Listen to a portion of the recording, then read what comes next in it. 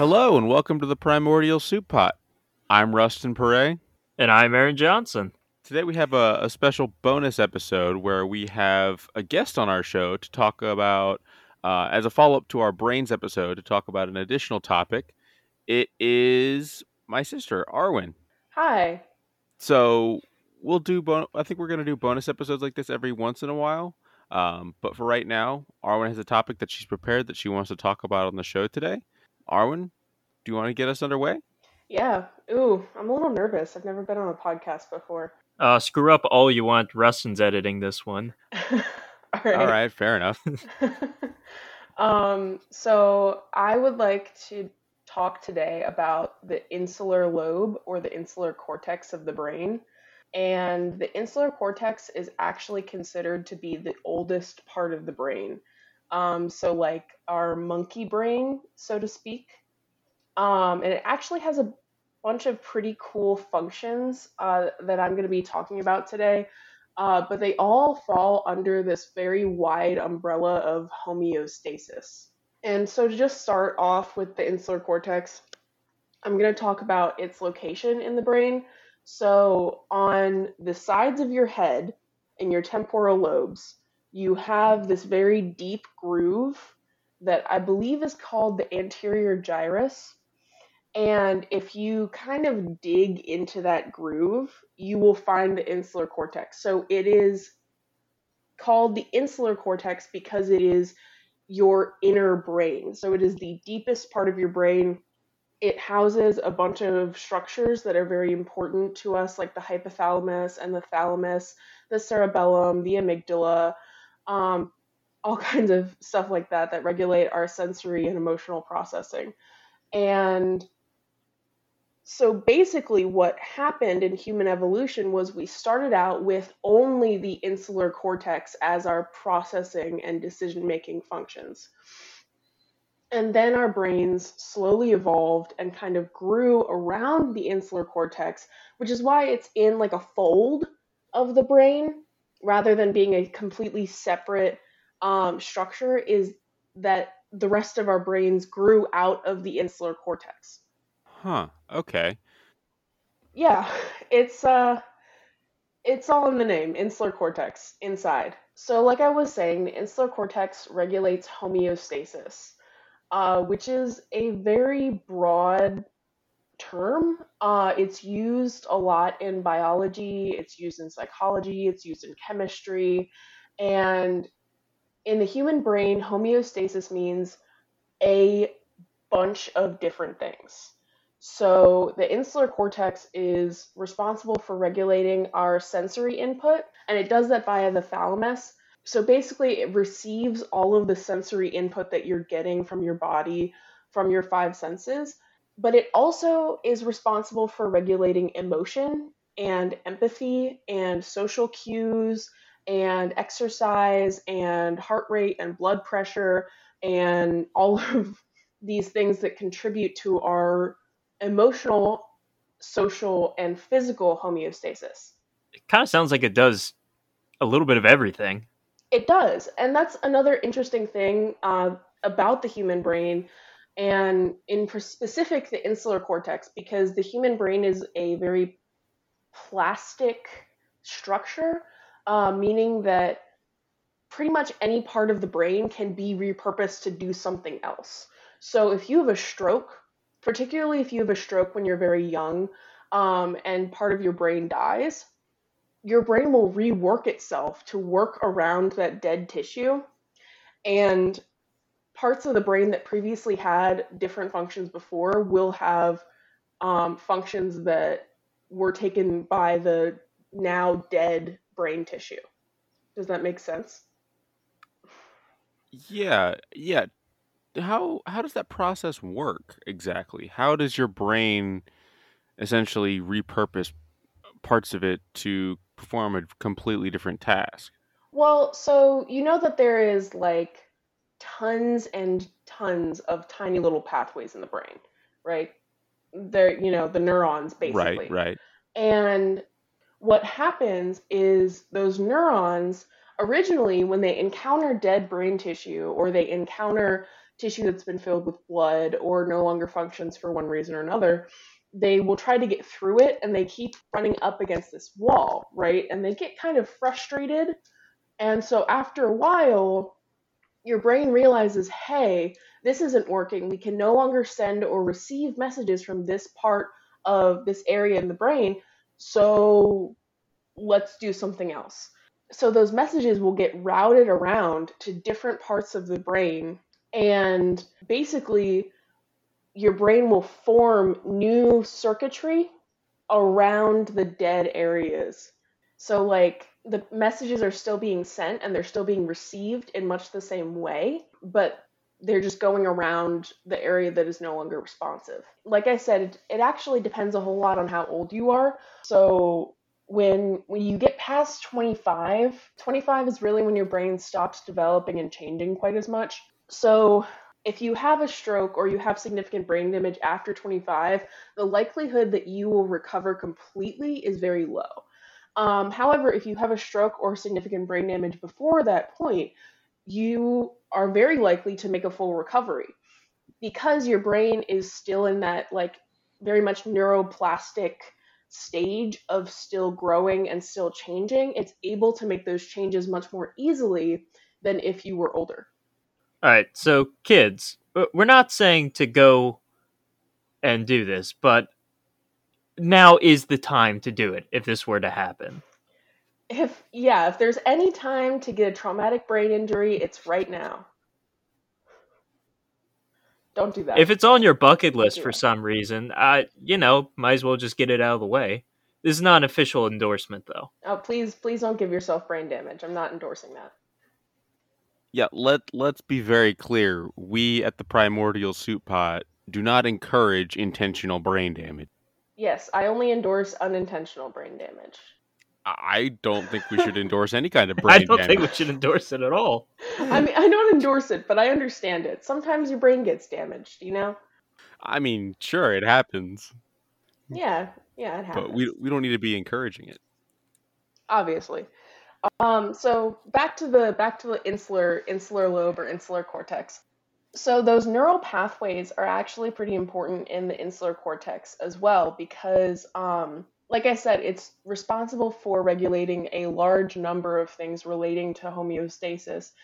And it's pretty much responsible for homeostasis in general in the human body. So when you start to exercise, your insular lobe is activated and it is what regulates your heart rate and your blood pressure while you are exercising. If you're in a stressful situation, your insular lobe is activated and it starts processing how to right that situation. If you feel pain or if you feel anger or fear or any kind of emotion, any kind of sensation, your insular lobe is the lobe that is doing most of the processing of how to deal with that and how to resolve that issue. And it will take in those signals and send them back out to other portions of the brain, basically that know better. So our insular lobe, like I said, is our monkey brain. And so if it receives signals that you're getting angry, it will receive those signals, feel your feelings, and then send them out to the frontal lobe, and which is decision making and cognition, and it will kind of regulate that and try to figure out how to be less angry in that moment. And what I find interesting is that because there's so many tiny little pathways going through the insular lobe in such close proximity, sometimes our wires get crossed in a very significant way. So that's what causes emotions to be associated with sensations. Like, is that an intentional thing from an evolutionary standpoint, that those wires do get crossed and that way you associate certain things with a certain emotion? Well, so this is one of those moments where I have to say that psychology sometimes is a bit of a hack science, and that simply because the human brain is so complex that we just don't know. So we do know that a lot of our social behavior is derived from the insular lobe and the way that it processes stimuli.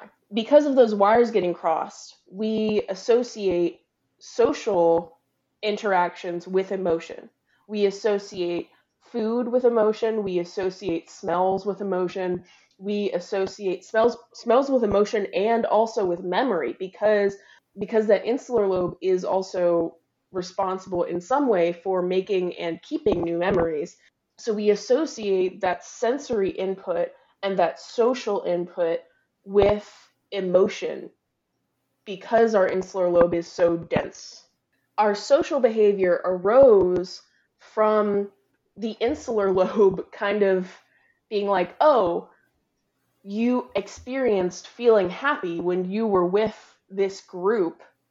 Now you want to be in that group. Got it. Got it. Okay. So then earlier you mentioned that the insular lobe is kind of like our monkey brain and that our brains kind of expanded from this nucleus, so to speak. Yes. How do we know that our brains developed that way? Do other animals just kind of have a brain structure that is similar to just our insular lobe and they lack the surrounding brain structure that we have? Yes.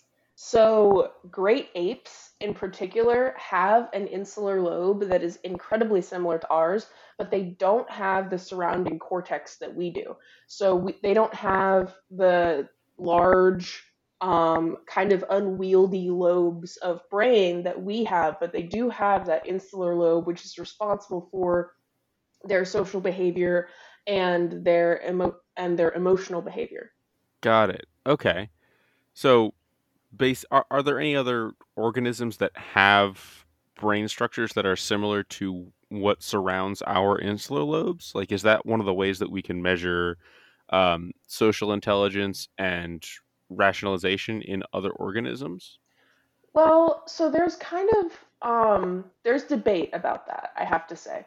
Because there are animals that have larger and more complex brains than we do. Dolphins are a great example of that. Dolphins have incredibly large, incredibly complex brains. But dolphins aren't walking around with smartphones, right? But they are very intelligent animals. We know that. So presumably they had a similar evolutionary track to us where they developed that very large and very complex brain around a smaller part of their brain.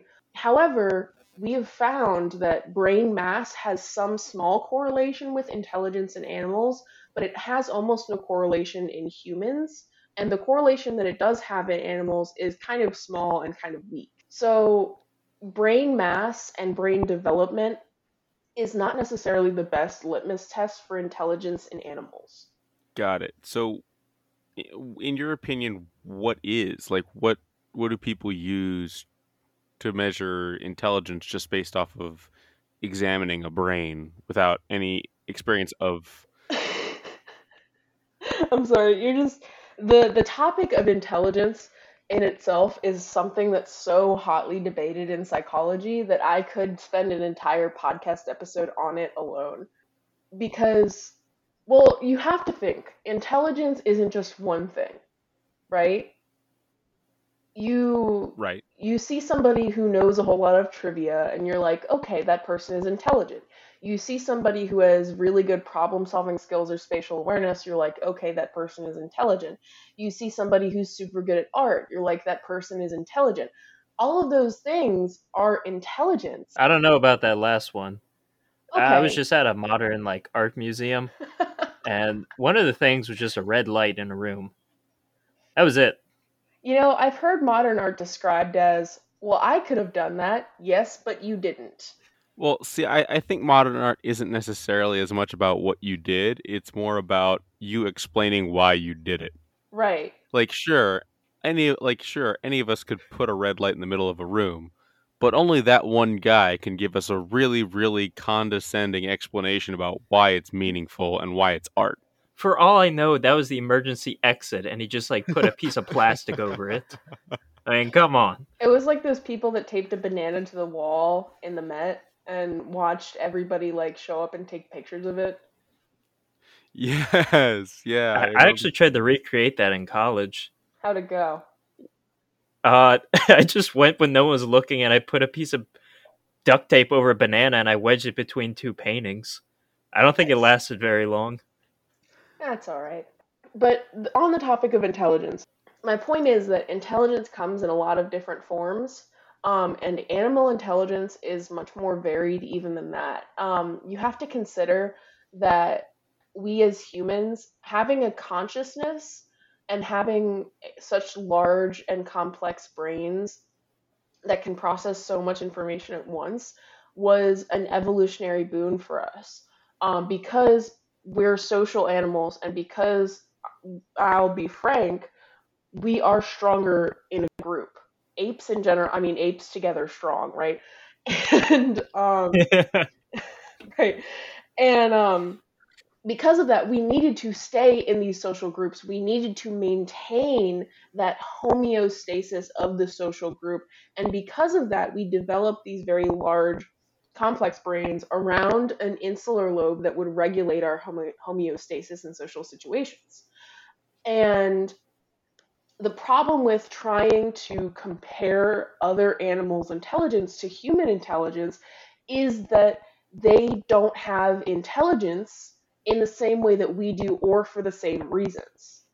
So dogs are intelligent because they're pack animals and because they had to hunt and bring down food, right? Same reasons we're intelligent, but they're still intelligent in different ways than us. But because their intelligence is similar to ours, we can still measure it. We're much better able to measure the intelligence of social creatures than we are to measure the intelligence of creatures that live alone, and we're much better able to measure the intelligence of mammals than we are to measure the intelligence of reptiles or cephalopods or fish or anything like that, because those animals diverged so early on from our evolutionary tree that there isn't really a comparable way to measure that intelligence. So we know that octopi are very intelligent and we know that they form bonding behavior, but we can't compare that intelligence to ours because it's so different. I know there's a popular quote, and unfortunately I don't remember the quote. I'm pretty sure it was by Darwin, but in the gist, it was like you can't compare every animal to the same standard. And it showed like a little picture of a fish trying to climb a tree and then saying, oh, well, it's clearly unfit for this environment. Right. Yeah, it's a fish climbing a tree. It's kind of like that. You can say, like, this person is intelligent because they're a good engineer, but maybe they're horrible at something else. And it's the same way in the animal kingdom. You know, you can say this bird is very successful in reproducing, this bird is very successful in migrating, and that those are things that birds have to do, right? Those are things that birds have to do. Those are things that birds were evolved to do.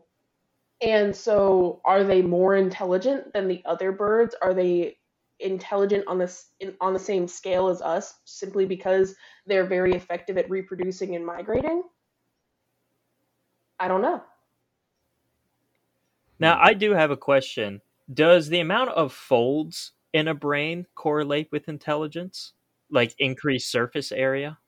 So you're on kind of the right track. It doesn't correlate to intelligence, but it does correlate to processing power.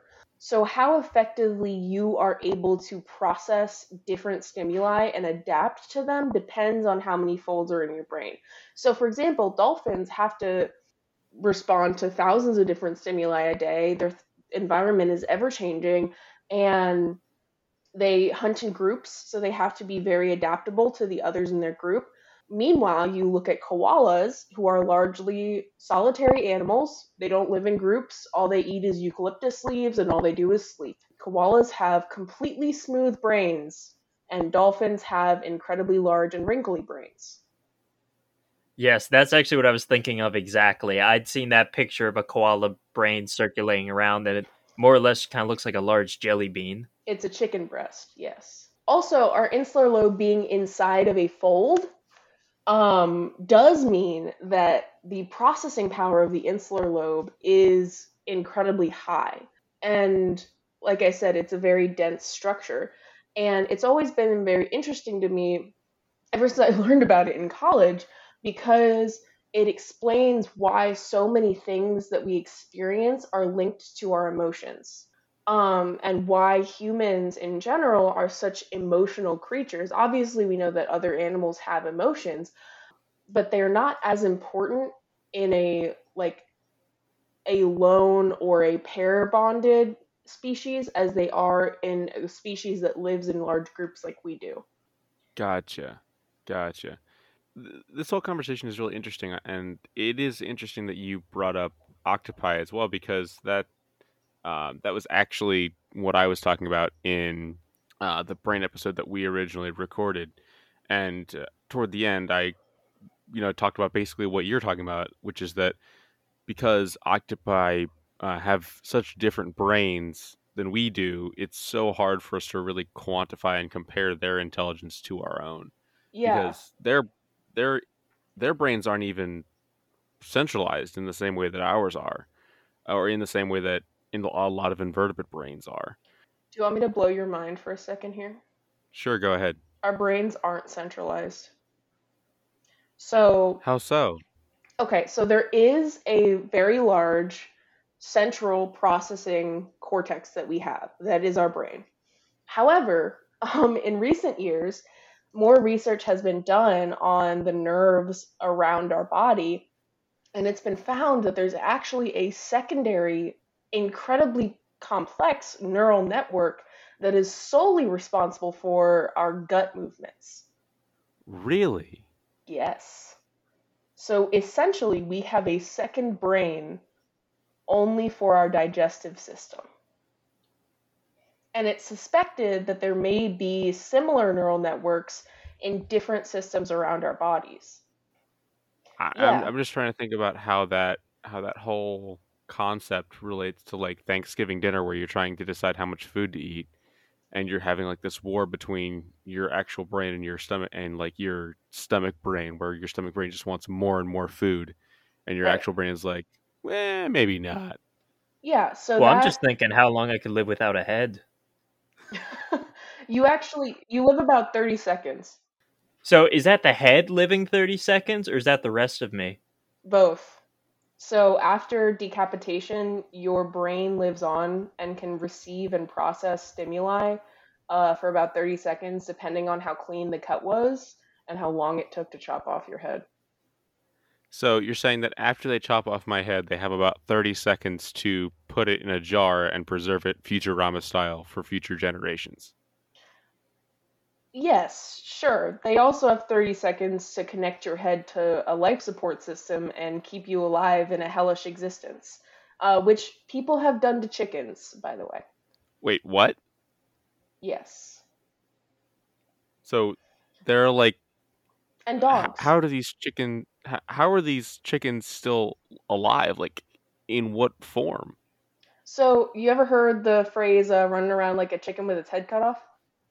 Yeah, yeah, sure. Yeah, so that is because um, the chicken's body is still alive, separate from its head.